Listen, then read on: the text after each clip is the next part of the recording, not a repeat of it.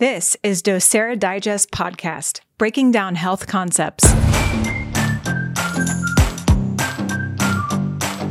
This podcast is brought to you by docera Life Center. This innovative clinic is finding new solutions to the evolving challenges mankind faces in the 21st century. By utilizing cutting-edge technology and testing, they find root causes and also offer treatment with energy and nutrition. What is the mission? To dynamically change lives for the better while impacting families for generations. The information shared directly or indirectly in the docera Digest podcast is not to be understood as or misconstrued as medical advice. This information is not a replacement for your current health provider who is acutely aware of your current health state and course of treatment. Any information shared about a product or service discussed by any host or guest on this podcast is not to be interpreted as a doctor-patient relationship. Hi, I'm Dr. Kyson Frank. Welcome back to our series on stress and anxiety. This is episode 2, and today we're going to talk about triggers. Trigger warning, trigger warning, trigger warning. So what does it mean to be triggered? So a trigger mechanism is something which activates or sets up a reaction or a series of reactions. With the slightest provocation, it leads to something blowing up or melting down. So let me ask you guys a question. Why are so many people so easily triggered today? Wow, because of the stress. I mean, we talked about that on the first episode, you know, all these different things, whether it's physical, emotional, mental, spiritual. But you say the wrong word, and that's a trigger. It can either cause them to hyperventilate, it can set them off into an expressed problem, or it can calm them down and make them feel satiated and happy, or multiple ways. Well, you think about a trigger too, that tension is a prerequisite for it to actually function. So it uses tension to create that or start that chain reaction. So people that are more tense or more going through a lot more stress are going to be more easily triggered because of that. So think about an MRI device or CT machine. People would be going into this small hole. They're being squeezed into All right, something. now you're stressing me out. So, yeah. But I mean, that's one of the definitions you gave last episode, you know, that it's like we're being compressed into something and that gives us a reaction. You know, I think you spoke about public speaking, you know, it's like, does it? I think the other aspect is we are in information overload. We have so much information coming at us every moment of every day compared to previous generations that it doesn't take much to tip you over the edge. So it's interesting you said that because I'm going to date myself here a little bit as a member of Generation X. I'm not going to date anyone else here, but I'm sure you can figure out what generations they're in. Sitting here with baby boomers down to Gen Y and millennials here. Right. So we all come at this from a different generation and have grown up and experienced different things. And so sitting here kind of in the middle between these, you know, I'm sitting there going, okay, I grew up before the internet. You know, we played outside all the time. We did all these different things. We got together with their friends. We didn't have a way to really communicate. You just kind of rode to somebody's house hoping they were there, you know? And so there's so many things there. I mean, triggered wasn't even a word. If you were triggered when in my age group, they tell you to suck it up. It's your issue. You figure it out, you know? Or as an animal, a dog. You know, I was starting with being slapped with a hair lip many times, you know, hey, suck it up here, boy. Come on, you know. And so it's very interesting seeing these different levels of generations and how they deal with it. And so as I see this term triggered come up and so many people are so triggered all the time, you know, I'm perplexed by it, you know. And if I'm going to be honest about it, it really frustrates me. And at the same time, if I'm going to be honest, like I said, I'm partly jealous too. Frustration how ridiculous some of these people are and what triggers them. It's like, really? I mean, you're so sensitive to these things, and yet it may be a real mechanism. Have they been conditioned that way? Is it their upbringing? Is it the society? Is it the culture we're in? And yet at the same time, I look back and I go, there's a platform now and a way to be able to deal with some very serious things that in my generation, a lot of people who suffered, who struggled, who checked out early, a lot of these things they didn't have a way to find a voice for it. They didn't have an outlet for it. And they were dealing with some major issues. So the question is, are we born with triggers? I mean, I would argue there are some innate triggers that refer to survival, instincts, hardwired into our DNA. I mean, basic things like survival, food, water, shelter, our security, a drive to pleasure and to move away from pain. These are kind of basic things that are triggered us, and they're survival instincts. And as we grow up, we build upon these experiences and we start to hardwire emotions and reactions and kind of a subroutines on how our body needs to act in a situation that we've been through, either to trauma or some other event. And then they set off these responses instantaneously and trigger us, and we react in such a way. And that allows us to be able to try to flee, fight, whatever it is we're trying to do. Now, sometimes it's things that we've needed in the past to survive. And once we get to a point that they no longer serve us, we're still triggered by them. There's things that, once served us well in a situation that as we grow, we learn, and we handle things differently, yet we're still triggered by things from our childhood, from other things we've incurred in our life. It's interesting being a parent because it reveals a lot of things that we believe, or things that we used to believe, or things that we've built into our subroutines. And as we go through and we counsel our children when they go through things that we've gone through, the advice we would have given them at their age is completely different as a parent now. Mm-hmm. I've had I guess the word pleasure comes to mind. I guess the pleasure of actually befriending a lot of the kids who I fought with or were childhood bullies as I've gotten older in life. And it was absolutely, what's the word I'm looking for here? It was humbling to actually see what some of these guys had gone through in their lives. I was very fortunate in my upbringing with my family and the support I had, and seeing what some of these other people went through, the reactions they had, listen to the horrors they went through and why they reacted. Kind of going back to what you were talking about in the end of the last episode. Some of these guys had horrific upbringings, and their only outlet was what they did at school and how they reacted. And it was rough. I mean, there are several people that I grew up with who are no longer with us for one reason or another. And a lot of these different things have built in triggers. So it was interesting developing these friendships with these people as I got older, seeing what they had gone through, how they overcame it, how they became great men and leaders and just good family men and very great spiritual leaders that I really respect. And I love those people, and it's amazing how we grow and learn. So if you have somebody you have an issue with, be gracious with them, be kind to them, kill them with kindness, as they say, because that's what they really need. So emotional triggers are thoughts, the habits, and from the womb all the way up into childhood, they affect us and set a groundwork and a framework for how we're going to react the rest of our lives. And sometimes, I don't remember the movie, but I think the quote was, our adulthood is the time we spend overcoming our childhood. Good point. Mm-hmm. And so it's trying to relearn these things. It's trying to break some of these chains and cycles that have been passed down, because a lot of these things are things that our parents developed and that are passed down to us, and they no longer serve us. And sometimes they are chains, and we believe in being chain breakers. And if we can help you get rid of those triggers, break those chains, those thought patterns, those things that you've grown up with that no longer serve you and are affecting you in a negative way, we really want to get into helping you figure that out. So I'm going to let Dr. Luke here take over, and he's going to talk about how our environment affects us. Yeah, sure. I guess I'll just try to follow that up. No big deal. Don't stress about it. Right. Thank you, Dr. Kyson. That was awesome. Very wonderful. For this episode, like Dr. Kyson said, I want to touch on environmental stressors. And I want to start by briefly touching on probably one of, if not the main stressor for many people in this country and probably the world as a whole, is job stress or financial stress.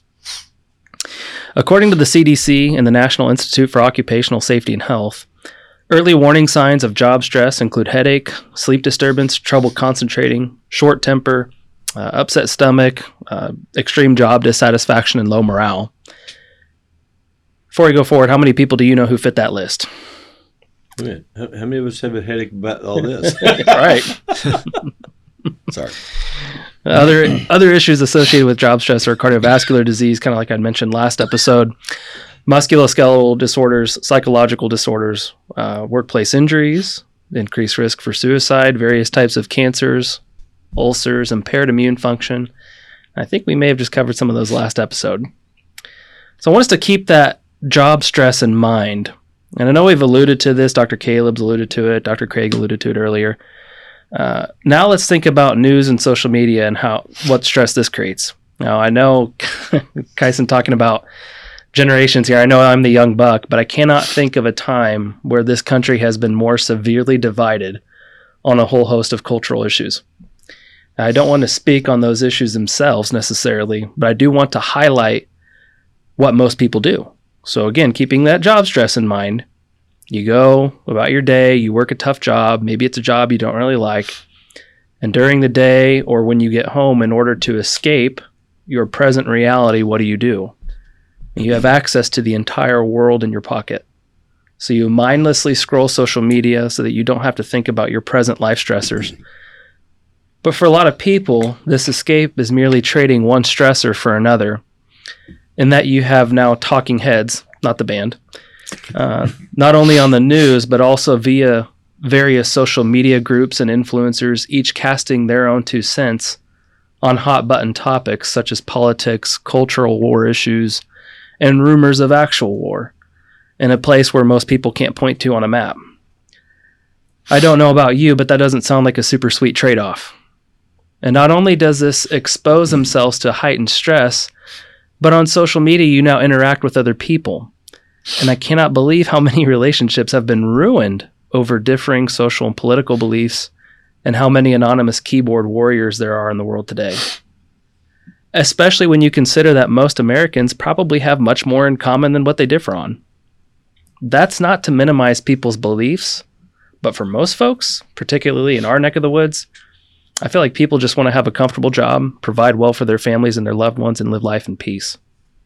And I think it's a shame how social media, which is a tool that should be used to connect the world and individuals and ideas for the betterment of mankind, has turned into a device wielded by the elites to keep the common man at odds with one another. Getting off my pedestal now, all that to say, you think maybe, just maybe, we could find better ways to reframe how we view and feel about our jobs, how we might be able to make better use of our time other than mindlessly scrolling the socials or listening to Fox or CNN or other news outlets. Maybe we can learn to be more present in the moment with our families, with our loved ones, get outside, go be active, read a book that's not on a screen, and be filled with more gratitude that we get to show up, that we get to show up to a job or do something even that we love instead of being inconvenienced by it. And we've already touched on this, all the doctors have kind of in their own way, but purpose is such a big thing. And lately on questionnaires I've been having my patients fill out, there's 30 small sections that cover a whole host of issues in the body, looking at what do your cells need to be healthy. But the last 3 are very interesting and have to do with 1, social isolation or feeling lonely, happiness, and then another one that's called eudaimonic well-being, which in other words is living for a higher purpose. So you have eudaimonia and hedonism. Hedonism's living for self and for pleasure, and eudaimonia is living for something bigger than yourself. And if any one of these 3 sections are tanked, it's profound how much either feeling lonely, not having joy, or not having purpose can impact one's health. And it's even more interesting when patients present with a whole host of issues and symptoms and score just fine in virtually every other section associated with disease and various systems, but are tanked in those ones, and the impact that that's having on their health and what all that's making them susceptible to as far as those diseases go. And so often we associate purpose with what we do. I think it's interesting that whenever, I haven't really thought about this until recently, that whenever we meet someone, what's the first thing we often ask? What do you do? I think that for so many, identity is boiled down to occupation.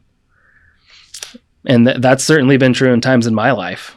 But for me, for right now, it most certainly is not. And I pray it never is moving forward. For me, occupation, or what I do, is one of many offices I hold as a man, particularly a man of God. And I get the opportunity to live out my identity, not only in my occupation or my job, which I'm very passionate about, but as a husband, as a father, as a friend, and whatever office or role that I hold, I get to live out my identity through that. Now, that's not to say disease doesn't exist. If you've been listening to this podcast for a while, we cover disease ad nauseum. but it is to say that stress, mental, emotional, and spiritual health can greatly impact our bodies and make us more susceptible to things like pain, illness, disease, dysfunction, etc. To end my section here, I'd like to say that we ultimately will allow an influence into our lives that will shape who we are and what we do.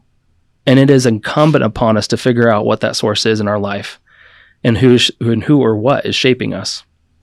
Living for something bigger than mammon, which is not just money, but is also influence and reputation or clout, which is such a massive problem in this day of age of everyone trying to be a social media influencer and being famous for no apparent reason. But living for a higher purpose, living for something that's bigger than you, and that will be around for a long, long time, even after you're gone. And if you're listening, this is my challenge to you, is to ponder your purpose. If you have one, great. If not, I would really think long and pray long and hard, especially about that, before you go chasing symptoms. So with that, I'm going to go ahead and turn it over to Dr. Caleb. Real quick, I'm going to interject here because I want to add on to what he was talking about. So when people ask what you do you always respond with your job, or do you respond with just how you ended that? I do what my purpose is. And if it's as a father, as a husband, as a doctor, as a friend, my goal is to help people live their best life. Absolutely. And to help them in any way I can. And that is our goal. Yeah, that's right. It's who you are. And that's what I do. I don't care if I'm sitting at a desk typing. I don't care if I'm hauling trash. I don't care what it is you're doing. Find purpose in what you're doing, excel at it, and do your best to help your fellow man. 100%. That is the thing. So when people ask me what I do, that's kind of my response. Absolutely. I said I get the fortunate pleasure of treating patients, but no matter what it is, it's finding that purpose, finding that ability to help people.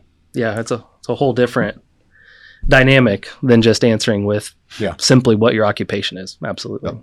Sorry, Dr. Kidd, please take over. That's okay. So, like I mentioned last time, I'm going to be talking about the causes of emotional stress. And right now, cause of emotional stress is following these two guys because they just hit out of the park with their stuff and went to a very deep and inspirational level. Going to be difficult to follow that, but I'll do my best, and hopefully trigger alert. Trigger warning. Maybe a little bit, But yeah, emotions, it's a very deep and hazy and confusing subject, and hopefully I don't have too big of a shovel because I don't want to go too deep on it. But let's go ahead and get started. So, what even are emotions and what causes us to feel them? So as I said in our last episode, I believe that emotional stress is one of the most recognizable and familiar forms of stress, as we all deal with it at some level on a daily basis, but I also think it is one of the least understood forms. So before I get into the specific causes or triggers of emotional stress, I want to talk about what emotions actually are and how our understanding of them has changed throughout time.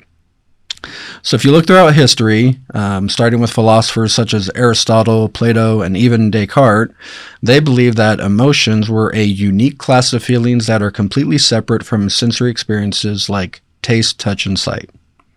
In the 1800s, psychologist William James and physiologist Carl Lang proposed in what is now known as the James-Lange theory that emotions were interpretations of a physiological response to an external stimulus. So an example of this would be if you're walking in the woods and suddenly see a bear close by, there is first a physiological response such as an increase in heart rate or trembling in your muscles, which then makes you feel fear as a response to those changes. So I'm sure you can already see that there are definitely some issues with this theory because you can have an increased heart rate without guaranteeing a fear-based response. Most people working out at the gym aren't living in a fear state as they're exercising.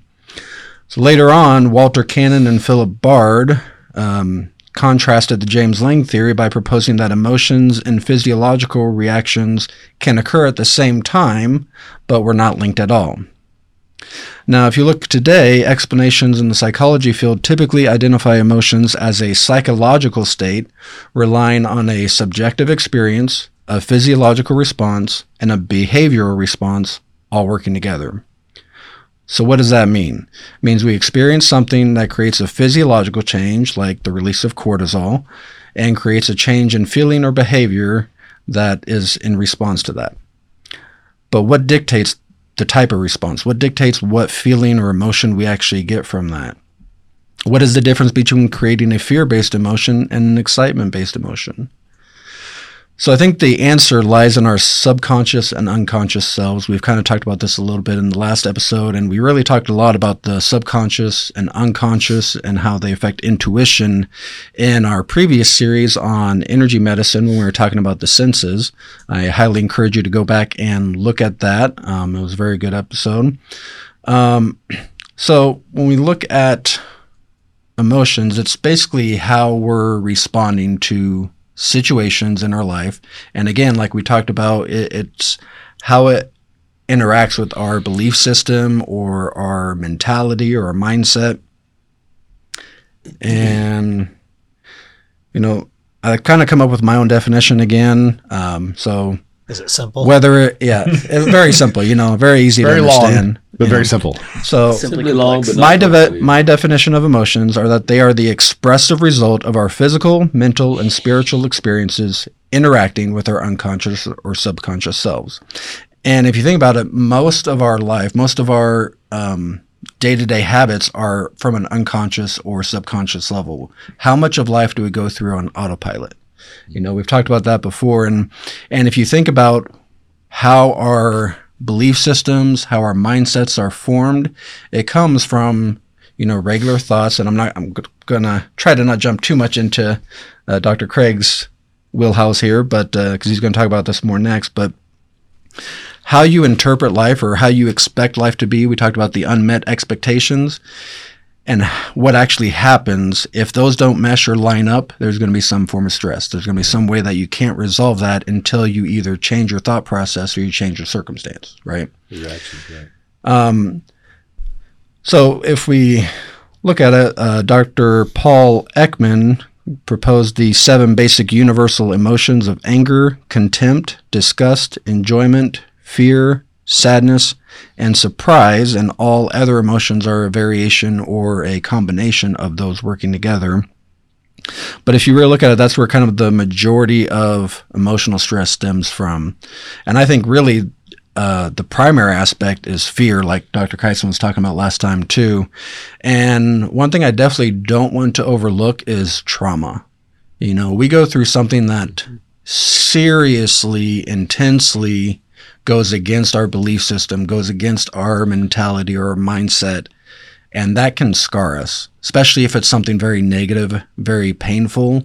There are all sorts of different traumas that we go through as children, and just, even just working, the loss of a loved one. There are so many different things that can affect us and that can really leave dents in our internal selves, leave scratches and bruises and things that don't actually heal on their own until we really take time to dig deep, work through those emotions, and really address it. But some of the common areas that we get triggered, like Dr. Luke was talking about, work and financial issues are a big one. Toxic, unhealthy, or abusive relationships, unresolved emotional pain or trauma, parenting, good and bad, that's going to be stressful. I haven't experienced a whole lot of that myself, but we're looking at a child coming soon, and my mind is already preparing for a lot of things I'm going to be having to deal with or have to be responsible for, and that's definitely brought in some different forms of stress and some different thought processes and mentalities that I've been having to work through. Again, loss and grief and mental health conditions,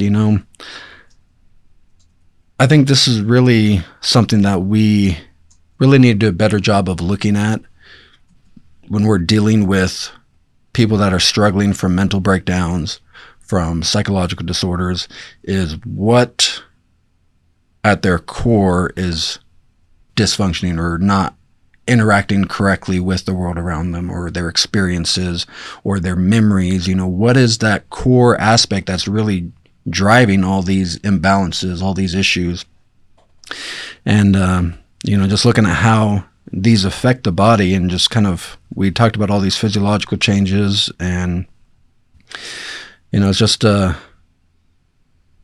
it's really I think we need to start digging a lot deeper, especially as professionals. That's one thing that, I know Dr. Craig has really been working at a lot because, and I've been working on improving that aspect in my own life, and you've been grateful or very helpful in a lot of those aspects. And, it's just, I don't know, I guess it's my turn to kind of stop and kind of think and just kind of deal with some of those triggers. But there's a lot that's going on for everybody. Like Dr. Kyson was saying, it's important to realize as we're dealing with people, everybody's hurting, everybody's going through something, and the more we deal with grace and love and compassion, the better it's going to be for everybody.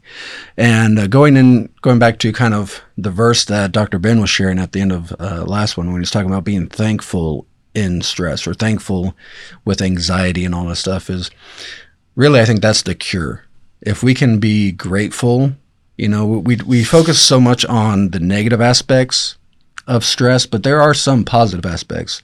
Stress can help us focus. Stress can help us get ready for that fight or that flight, and there are some ways that stress can be beneficial in that short term to help us accomplish what we need to do. It can increase our motivation, increase our desperation, as a parent to provide, or as a husband, to be who you need to be for your family, as a man of God to, stand up and do the right thing.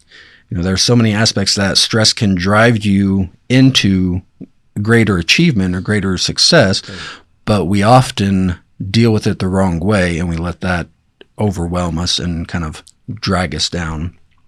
I don't know. You guys have any other thoughts on cause emotional stress? Well, first, I'd say stress is good. There's a lot of good stress. As we talk about the eustress. And when you think about it, stress is what gives us either motivation or passion or purpose or any of these other kind of things. And as you just said, as long as it's utilized in the correct way, the correct form, with the right mentality and thought processes, and then actions or reactions to that, it's a good stress. It gives us a fulfillment, joy, pleasure, happiness that we did it. We saw it, we faced it, and we conquered it. Right. So I think that's an aspect we have to remember. So it seems like we're focusing a lot of the I don't want to say bad per se, but the more distressful things, which cause a lot of issues. But there is a lot of good stress that helps us. And it's important to be aware of the dangers of it, and especially how badly it can affect us if we don't address it properly. And you can go to the other end as well. And then you can get too much good stress. So when we talk about stress, all stress is good at some point. Yeah. It's not the stress's issue. Even cortisol is actually there to help you. Right. I mean, people give, cortisol's high, it's a bad thing. Well, your body's releasing it to protect you. The entire situation we have here is an ability to shut it off, because we get wrapped up to it. We get the sympathetic dominant state where we're in a fight or flight all the time, and we can't shut it off. And I mean, if you think about it, you should have a stressful situation, then you should go back into your parasympathetic, which is your rest and digest, let your body heal up, prepare. Right. And when we get into a stressful state, it should be like the big red button, all hands on deck. We're at battle stations, and it should be a temporary thing. If you're constantly at your battle stations, everything's going to fall apart. And that's kind of what happens, is because we don't know how to shut it off. We don't know how to step away from, like Dr. Luke was saying, we go from one stressful thing to the next. Pull up social media. We go this, then we turn on the TV. We listen to news. I remember as a kid, there was no talking heads news all the time, let alone one channel, let alone, I don't know how many, there's 6 or 7 channels now of nothing but news and spin and everything else you're getting from all different points of view, which is on all the time. And then it's in your pocket all the time. And it's just like the 5 o'clock news would come on, or the 10 o'clock news, and that was it.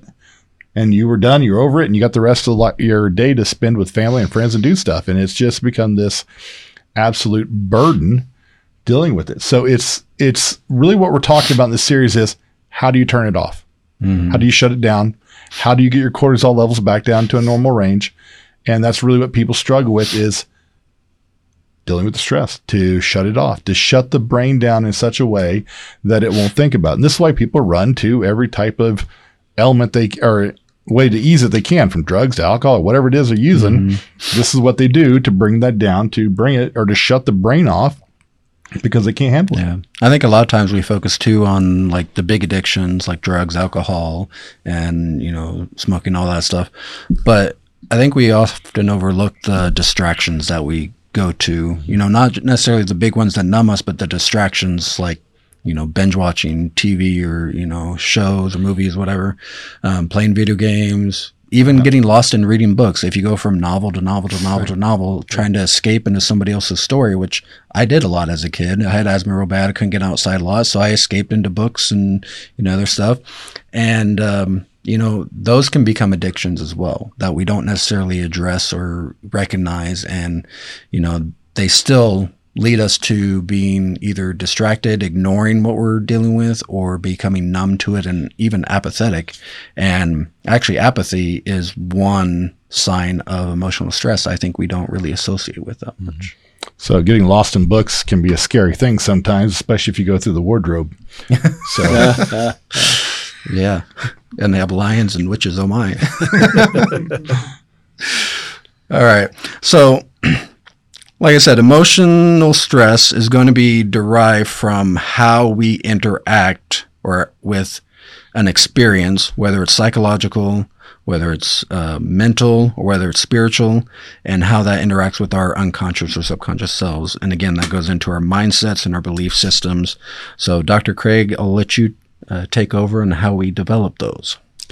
Thanks, Dr. Caleb.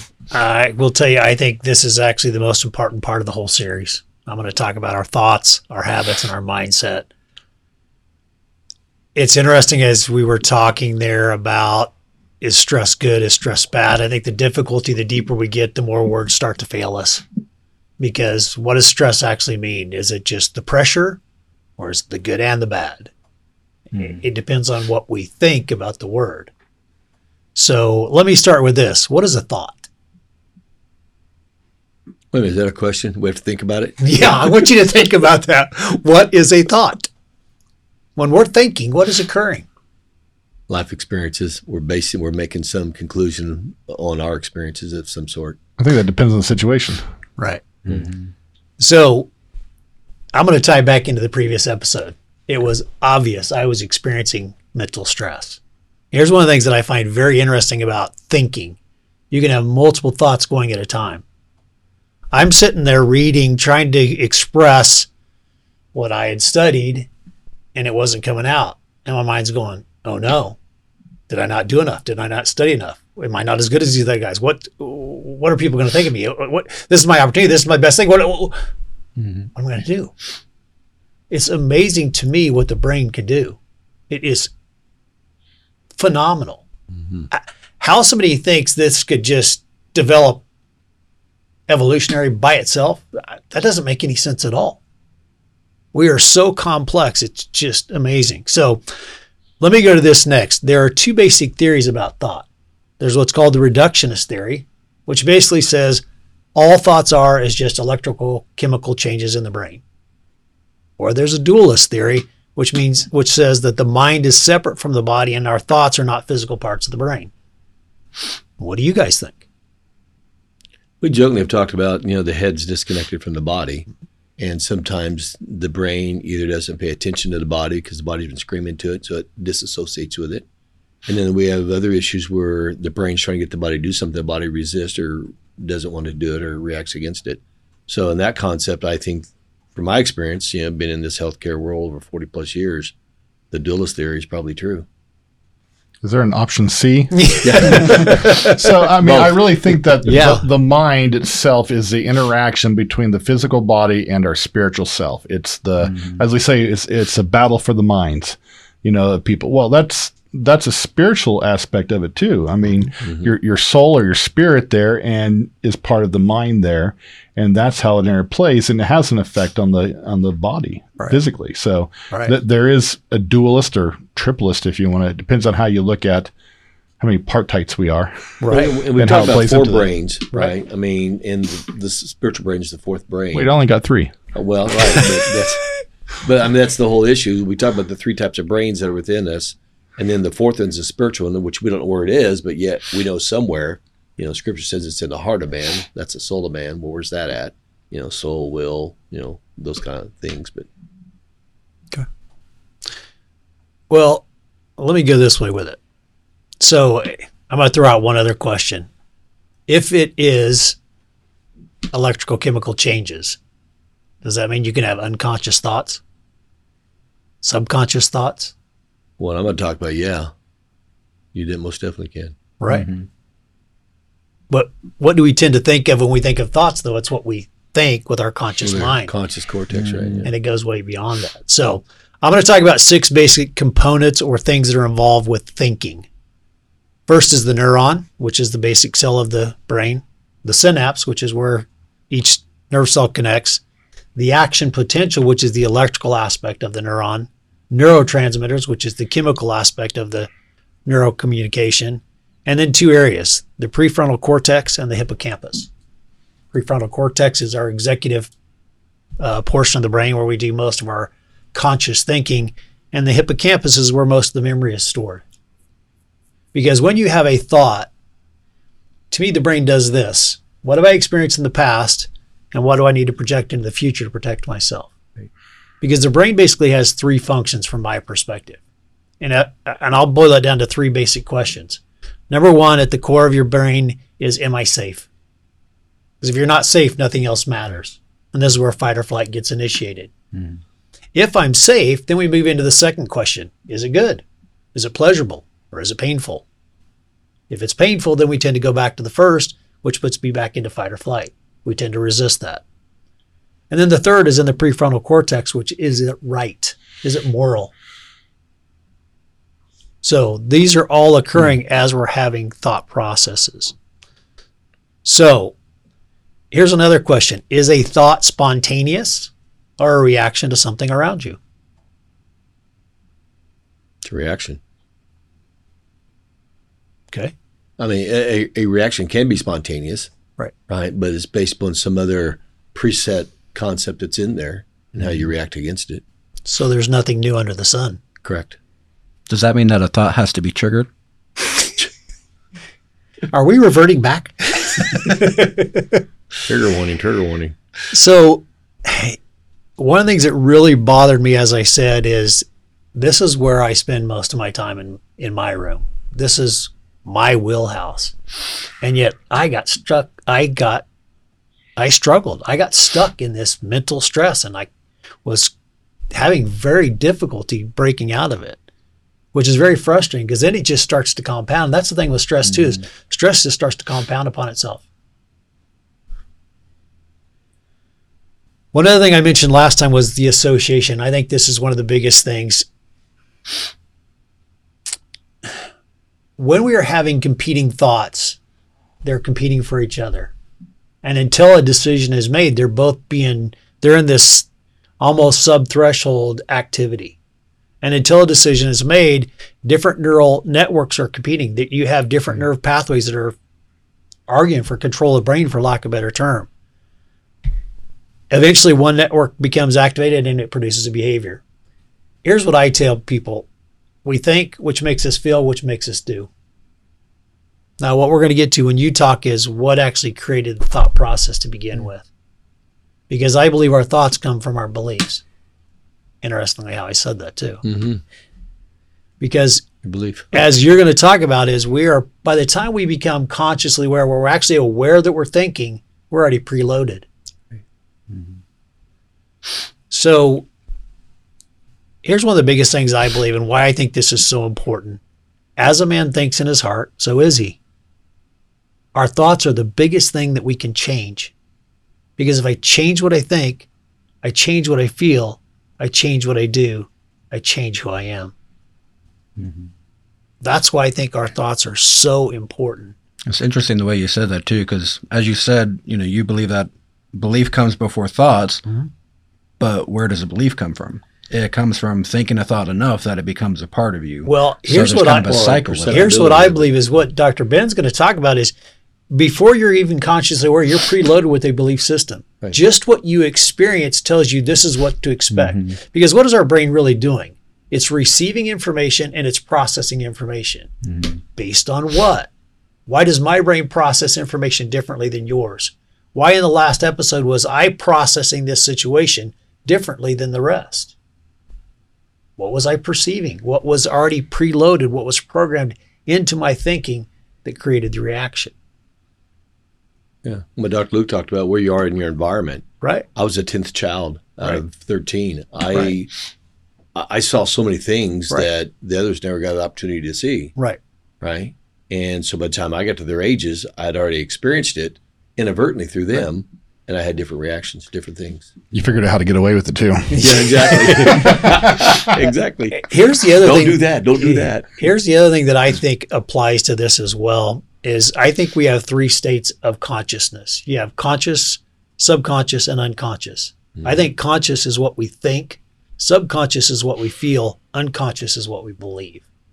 And react on that belief. Exactly. Right. I think the difficulty is the only place you can really change it is in your conscious. It's difficult once you're feeling a feeling to change the feeling because it's nebulous. It's hard to get hold of. If you can bring it up to conscious awareness, you can start to do something to change it. Right. And I think this is where I keep going back to this. I really help to drive people to be aware of what they're thinking. That's why I mentioned words. Pay attention to your words. Your words will tell you what you think, feel, and believe. Right. So next, let's talk about habit. What is a habit? Well, to me, basically, a habit is just repeating the process of what we just talked about. What is it? 21 days to develop a habit and how long to get it set? Well, it takes 21 days to initiate, takes 60 days to set it, and 2 years to change it. There we go. The Encyclopedia Bowers. I knew I could count on it. Bowerspedia. Right. So it's basically just a repeated thought pattern. We keep thinking the same thing and doing the same action until it becomes a belief. But take that back one step, Dr. Craig. If you think about a habitual pattern, right? It's what you said. You kept doing it over, so you no longer have to constantly worry about it. It automatically then happens. Which that's the point I was going to drive to is what does the brain want to do the most?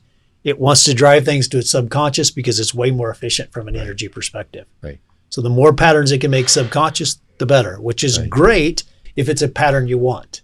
Not so great if it's a pattern you don't want. And that's physical, emotional, all of those, they all show up there, right? The more I have dug into this, the more it has surprised me. Our emotions are our habits. We react emotionally based on habit because you've done it in the past. Well, your brain goes, well, that's what we want to do in the future. And it amazed me too that this actually occurs at a cellular level as well. I don't know that we've talked about it before, but the cell danger response, I think, is a very fascinating concept. And what I really find fascinating, I think you and I were having this conversation, is the mitochondria, yes, is the energy production, but it's also the sensor for changes in voltage drop. And what drops voltage? Resistance. And what we're talking about, gratitude, is basically acceptance. When I accept, I'm not resisting. When I resist, voltage drops. Mitochondria senses that. It changes ATP production and usage and floods it into the interstitial space. And now all of a sudden that cell shuts down and goes into stress mode. The cell itself. Fight, flight, or freeze. Exactly. Right. At a cellular level, this is occurring. I'm like, that is amazing. It's that whole fractal macrocosm concept. It just, you can see. Can you say that again? Yeah. You can see why I'm fascinated by this and why this is my passion. So habits are important because if you can realize you're doing something out of habit, then you can have the opportunity to change it. If you don't realize that you're doing it out of habit, you can't change it. You're going to just keep doing the same thing over and over and over and over again until you bring it up to your conscious awareness.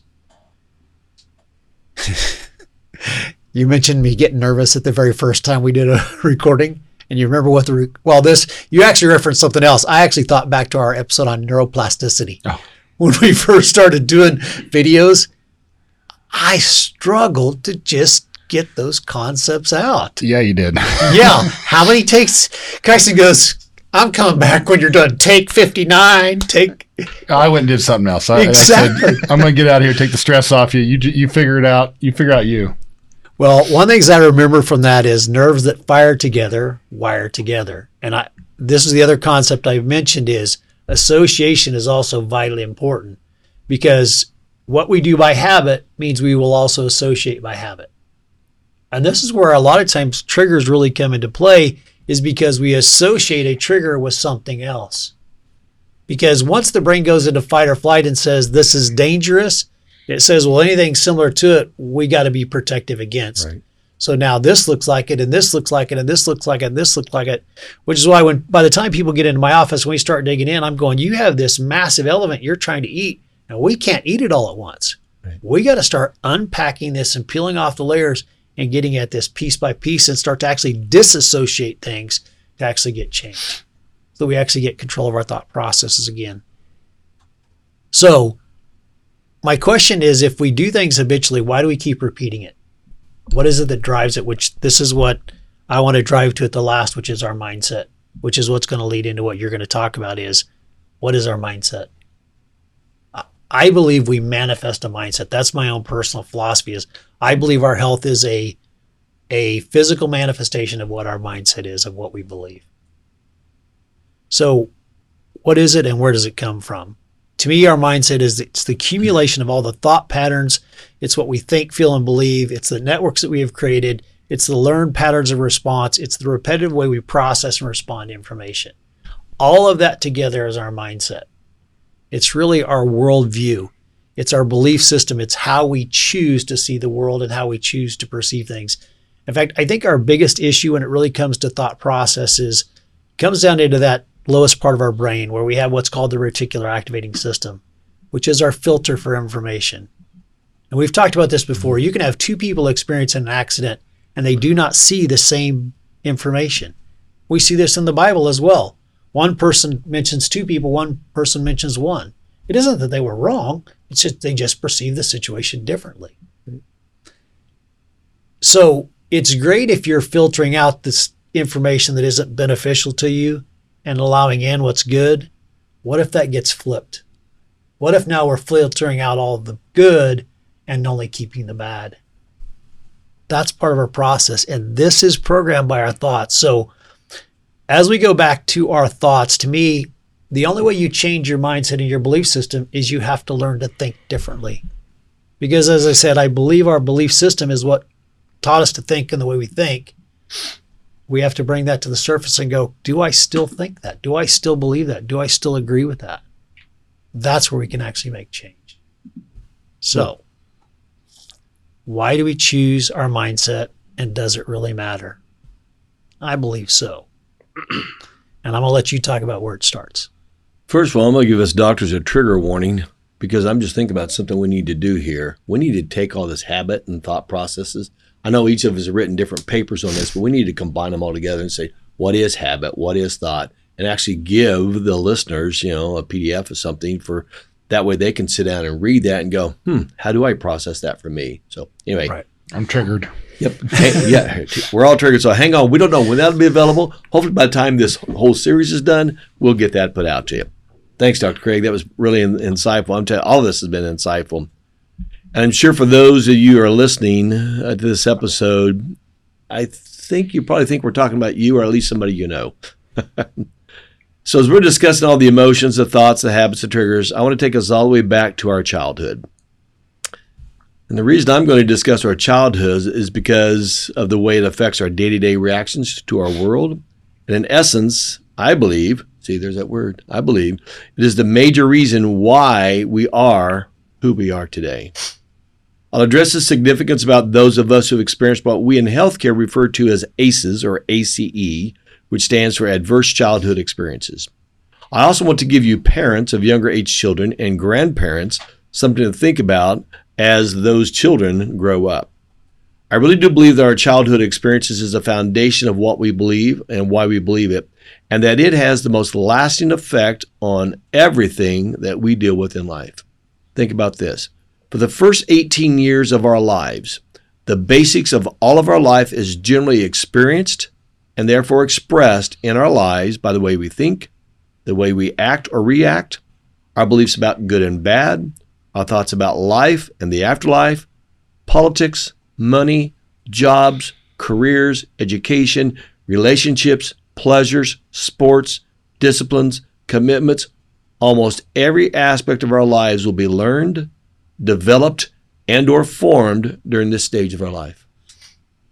It will set the baseline of how children will pursue life for the rest of their life, just like each one of us adults have done, unless there is some major intervention that occurs.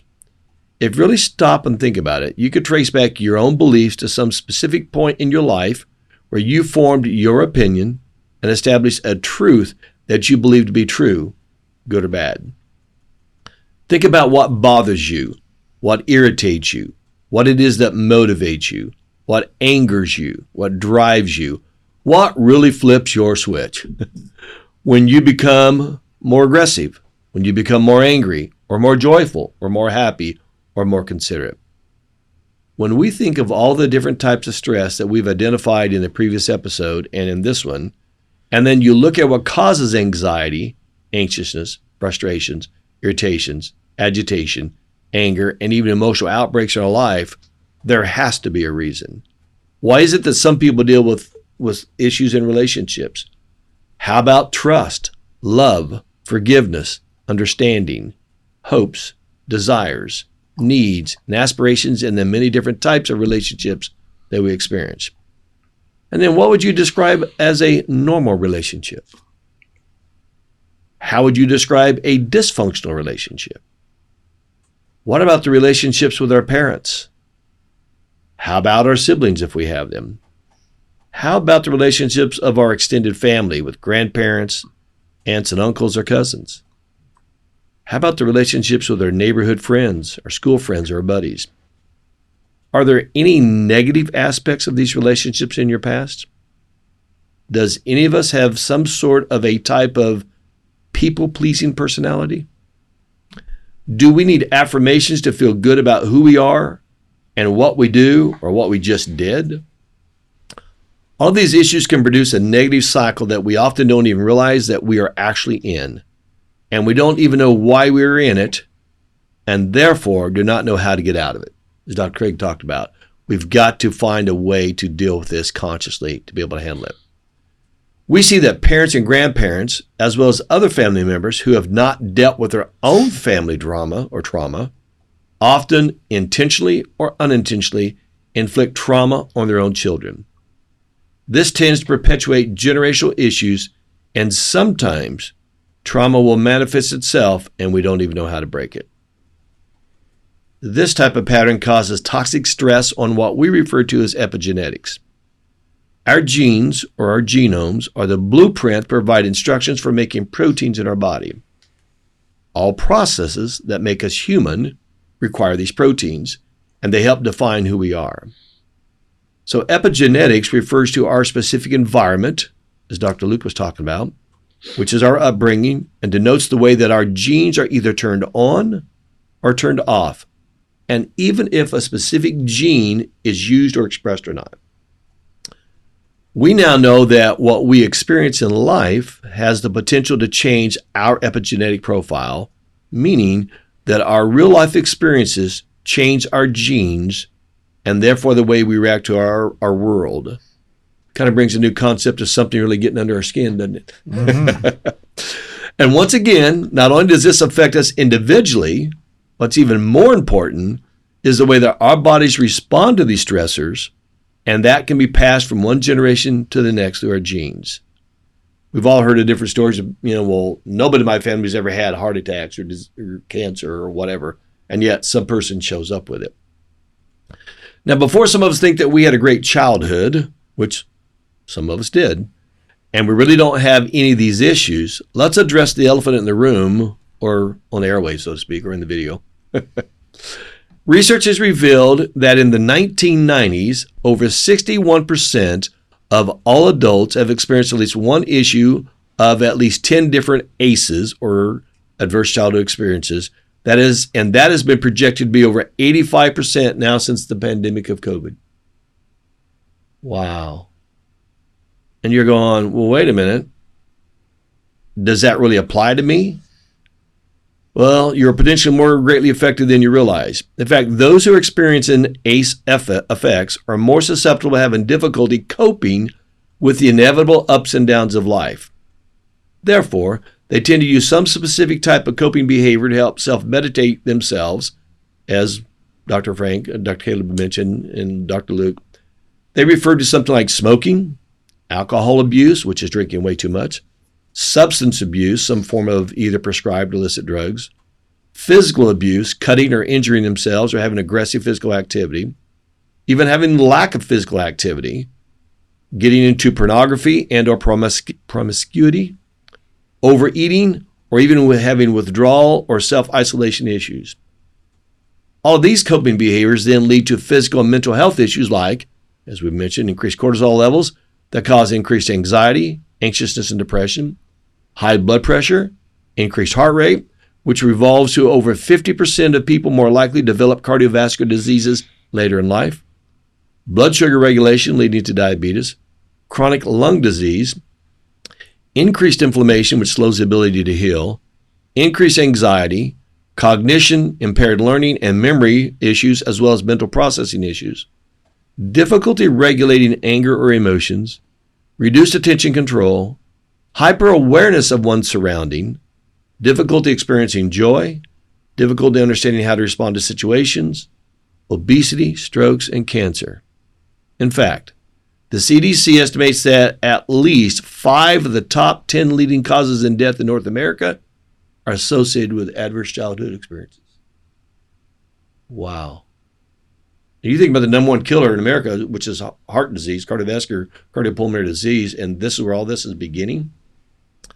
If that was not enough, researchers have also found that ACEs can negatively impact education and the educational achievements, job opportunities, or the inability to maintain employment, their earning potential, more likely to engage in risky behaviors, as well as having a greater likelihood of becoming a victim or perpetrator of violent crime in their adult life. Wow. So then what are these childhood experiences with the potential to change the course of your life and impact you far into adulthood? Here they are. Number 1, physical abuse. This is causing physical harm to a child by hitting, kicking, punching, scratching, beating, burning, throwing, or stabbing. And some of us that never experienced that go, well, that can't happen. But to those who have experienced it, understand that. It can result in injuries like bruises, cuts, and fractured or broken bones. Then there's sexual abuse. Engaging in sexual behavior with a child, sexual exploitation of a child, or exposing oneself indecently to a child. This includes using a child in prostitution or pornography. Verbal abuse, using the voice and words to scream, yell, curse at, assault, or manipulate a child. Number 4, physical neglect, failing to provide a child's basic needs such as food, water, and shelter. This also includes failing to give a child proper medical care, providing clean clothes, or giving proper supervision. How about emotional neglect, number 5? Behaving in a way that causes a child emotional harm and interferes with their mental health. This neglect can include ridiculing, blaming, threatening, isolating, or even rejecting a child. Number 6 is mental illness. A household member with a mental illness that impacts their ability to provide proper care for the child or has a profound impact on the child. This experience could be depression, a household member attempting suicide, or finishing or completing suicide, and or other mental issues. Number 7, substance abuse. A household member who's addicted to alcohol or some other substance. This addiction can cause a caregiver to prioritize substance use over caring for the child. Just think about some of the movies we've seen and all these things show up. I mean, these are real life things that have happened to people. How about imprisonment? A household member who is incarcerated, it can cause a child to feel abandoned when the person leaves him. The person may also have a modeled inappropriate behaviors before being in prison. And that's not just listed to household members, that's also aunts and uncles and cousins. And number 9, witnessing abuse. Seeing or seeing violence specifically against their mother is particularly traumatizing because children tend to form a stronger attachment to a mother figure. It's difficult to watch a loved one's abuse and they may feel helpless because they cannot intervene. And then number 10, losing a parent to separation, divorce, or death. When important figure is removed from a child's life, it can cause significant distress and feelings of abandonment. Researchers have also included a few other types of experiences that create the same biological changes as the original ACEs or adverse childhood experiences. They are bullying. Anybody experience bullying? How about racism? Especially against women. Remember the Me Too issue? I mean, that's real stuff. Community violence. I grew up in the 50s and 60s, and I saw all kind of community violence. Natural disasters, refugee wartime experiences, witnessing experiences or acts of terrorism, feeling homeless or having to deal with homelessness, and food insecurity. Now, most of us can identify with something in these lists. The real issue is when we begin to count how many of these 18 different ACEs we have been exposed to. Then identifying the significance of those that were ongoing versus those that made a lasting imprint on us. Now take a moment and also think about people you know who have some of these issues, their passions, their actions, and even their reactions. Maybe it's even you. Just maybe there is a deeper reason or cause as why people are the way they are. If you're interested in learning more about this topic, here's a couple of very good books to read. The Deepest Well by Nadine Burke-Harris. I've spoken with her quite a few times. Drama-Free and Setting Boundaries, Find Peace by Nedra Glover Tawwab. Or just Google Adverse Childhood Experiences. You'll find a lot of information there. There's also a simple ACE test that you can take free online that will help you identify your scores. Me, myself, when I've taken it, I scored a 6 out of 10. And then I scored a 10 out of 18. What in the world did that mean to me? Well, for some of you listening, you've not heard part of my story. But I was sexually abused by a male friend of the family between 9 and 11 years of age. And that changed my life dramatically. Hard. And for those of you that went and watched The Sound of Freedom, you can understand some of the problems these people go through. You just got to realize this affects your life. I'm almost 67 years of age, and look, I'm emotional. Now, this dynamic effect changes your life. There is one other thing I'd like to just point out and bring into all this is when we talk about the ACEs, where does this all really begin? And Dr. Craig brought up a lot of different things in our thought processes. And though I'm not female and though I've never been pregnant, as I jokingly tell people, I was pregnant twice with my wife. And when you think about all of the things that we put into that mindset and that thought process during pregnancy and all those things that go down inside that body, and I talk about the epigenetic side of that, how it's having an effect on it. We got to realize that a lot of stuff is being seeded, maybe is the right term, inside these embryos. And the way we react to things, they're feeling that neural network. They're feeling all those different hormonal reactions, those chemistry reactions. All those things also have a dynamic effect on that. And we all know what is referred to as drug babies or babies are born through drug addicts and the effects it has on that. So all that's important to understand and is a piece of this as well. So now I want to speak to us parents and grandparents, and I want to talk about maybe some ways to prevent all this in our children. First, let's understand that our children are very malleable in their brains and their minds. And with a caring and nurturing environment, we can help our children develop the resilience to protect them from these ACEs or adverse childhood effects. Resiliency really is the ability to thrive, adapt, and be able to cope despite the tough and stressful times. It's the ideal counterbalance to ACEs. So here are 7 core ideas to help develop and foster resilience in children. Number 1, competence. We need to build their understanding of their unique God-given skills. Number 2 is confidence. Helping children to grow and understand a true belief in their own either abilities or capabilities. Number 3 is connection. Connecting our children with other people, schools, communities, religious church activities to further build the support system that we are trying to instill. Number 4 is their character. Help them comprehend a clear sense of what is right and wrong and teaching them what I would refer to as godly moral values. And then contribution, offering children a chance to contribute to the well-being of others. They learn that giving service feels good and then feel more confident to ask others for help as well. Number 6 is coping. discovering a variety of health coping strategies to prevent children from dangerous quick fixes to stress or to abuse of smoking, alcohol, drugs, sex, etc. And then number 7, control. Teach our children to make decisions on their own so they can experience a sense of control of their being, their thoughts, and their actions and reactions.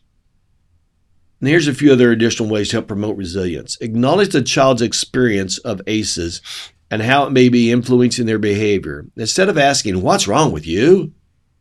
ask, "What happened to you?" This was my experience with my parents after the molestation. My parents didn't know how to ask what happened to me.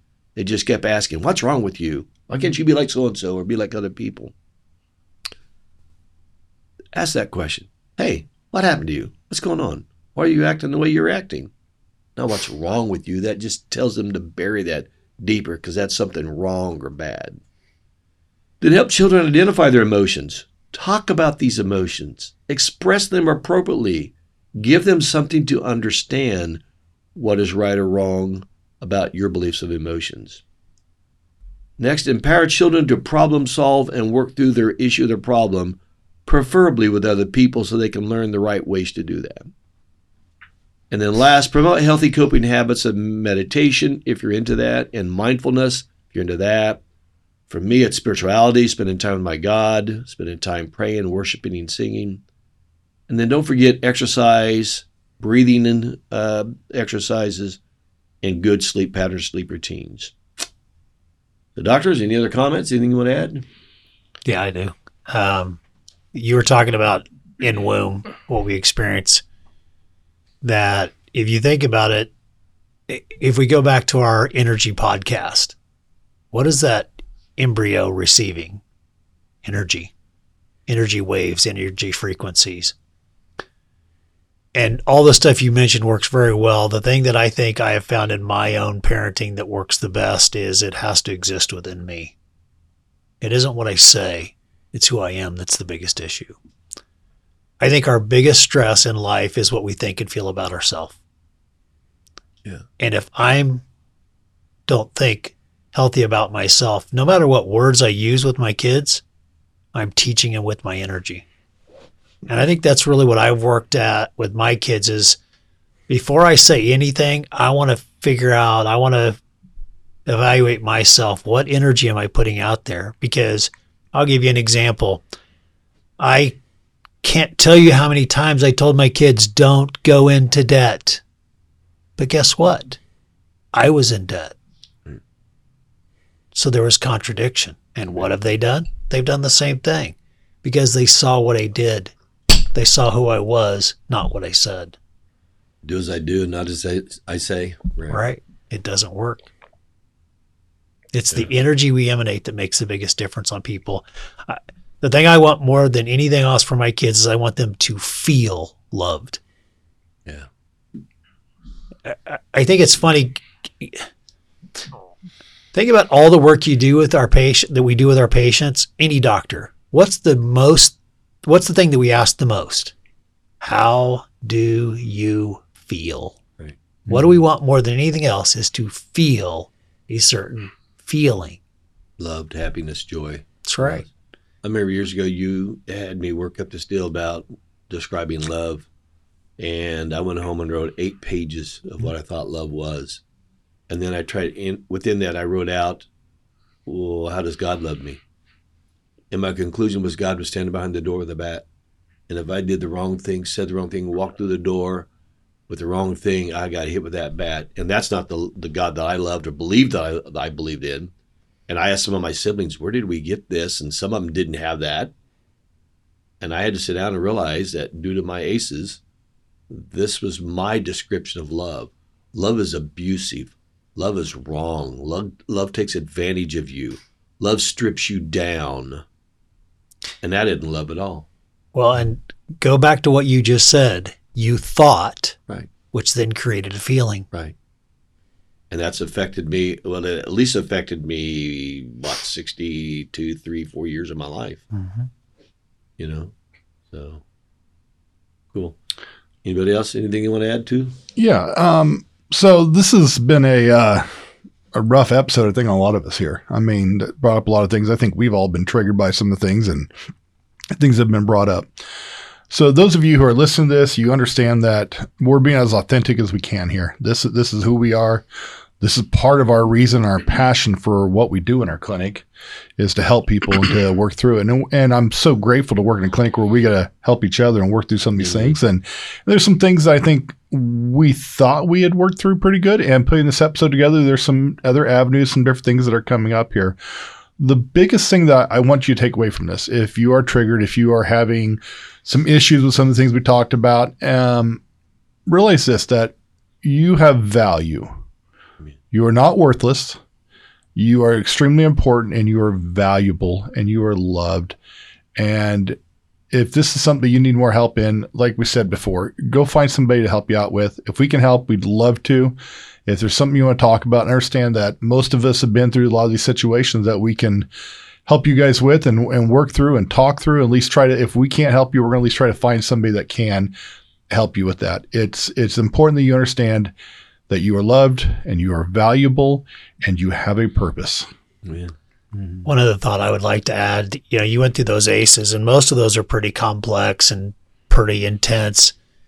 The thing that I find interesting is they don't always have to be big. One. Dr. Luke and I, you remember the B team thing that we talked about? It's interesting. Kind of think of a ship, one comment that gets you 1 degree off course. 15 years later, how far off course are you? Right. It's an innocent little statement that changes the way you think, that then changes the way you feel, that starts to become a habit, that then becomes a mindset. And that's what I have found interesting with a lot of people I work with is, you go in expecting this deep childhood trauma. It's not there. Because it's just one little statement was made in just the right time that threw you off course. Yeah. That's why I said it just only takes one. Right. One Exactly. event that you formed some life-altering thought decision process. Well, and again, I go back to this concept. It's how we perceive the information. I was watching something interesting. Fight or flight, what do we use as the trigger or, the example? The bear or Right. lion or tiger. Or what would be another one that's in the water, a shark? Shark, right. I saw people that work with sharks that they just took them by the nose, just moved them out of the way. They weren't afraid. Right. They weren't worried. It's interesting how when we talk about stresses, there may be situations we think that that's just normal, that it isn't necessarily normal. It's how we perceive, how we've habitually thought about the situation that's really the issue. Point. Well, concluding, I want to end up with one part of that story that's left. 25 years ago, I had the opportunity to become paralyzed. And what was interesting is, since that event happened from my 9 years to 11 years of age, and then I actually had to go to court and testify against this man at around 13 years of age, I buried it. I did not talk to anybody about it. My wife, who was my high school sweetheart, she knew nothing about it. And even though it was affecting every aspect of my life, I just kept pushing it down. Like Dr. Cato was talking about, I buried it and buried it. And then there was an incident, a major trauma, if you will, that allowed me to get paralyzed. And for 5 years, I was unable to move some of my arms and do some things I was able to do. And I went to a doctor in Phoenix, Arizona. And he did, like Dr. Craig said, he pulled back the layers. And after 5 years of being paralyzed, in 4 days, I was able to move my arms. And here's the funny part about that story. What he did had nothing to do with how I got paralyzed.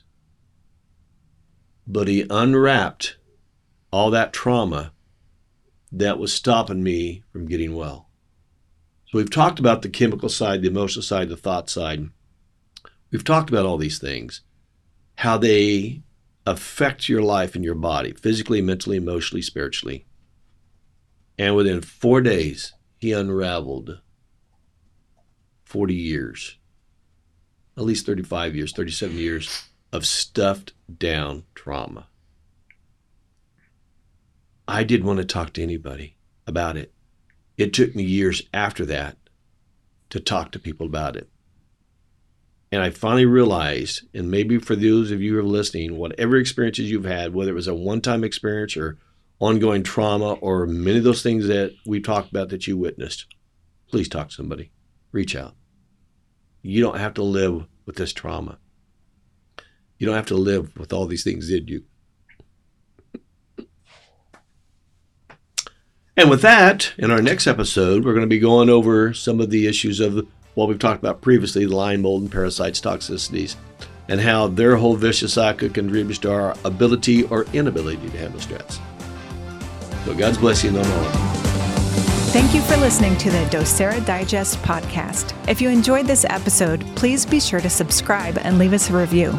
You can also find all the episodes and show notes over at doceralifecenter.com. While you're on the website, also be sure to check out the blog where you'll find videos and articles to help you proactively rebalance your health.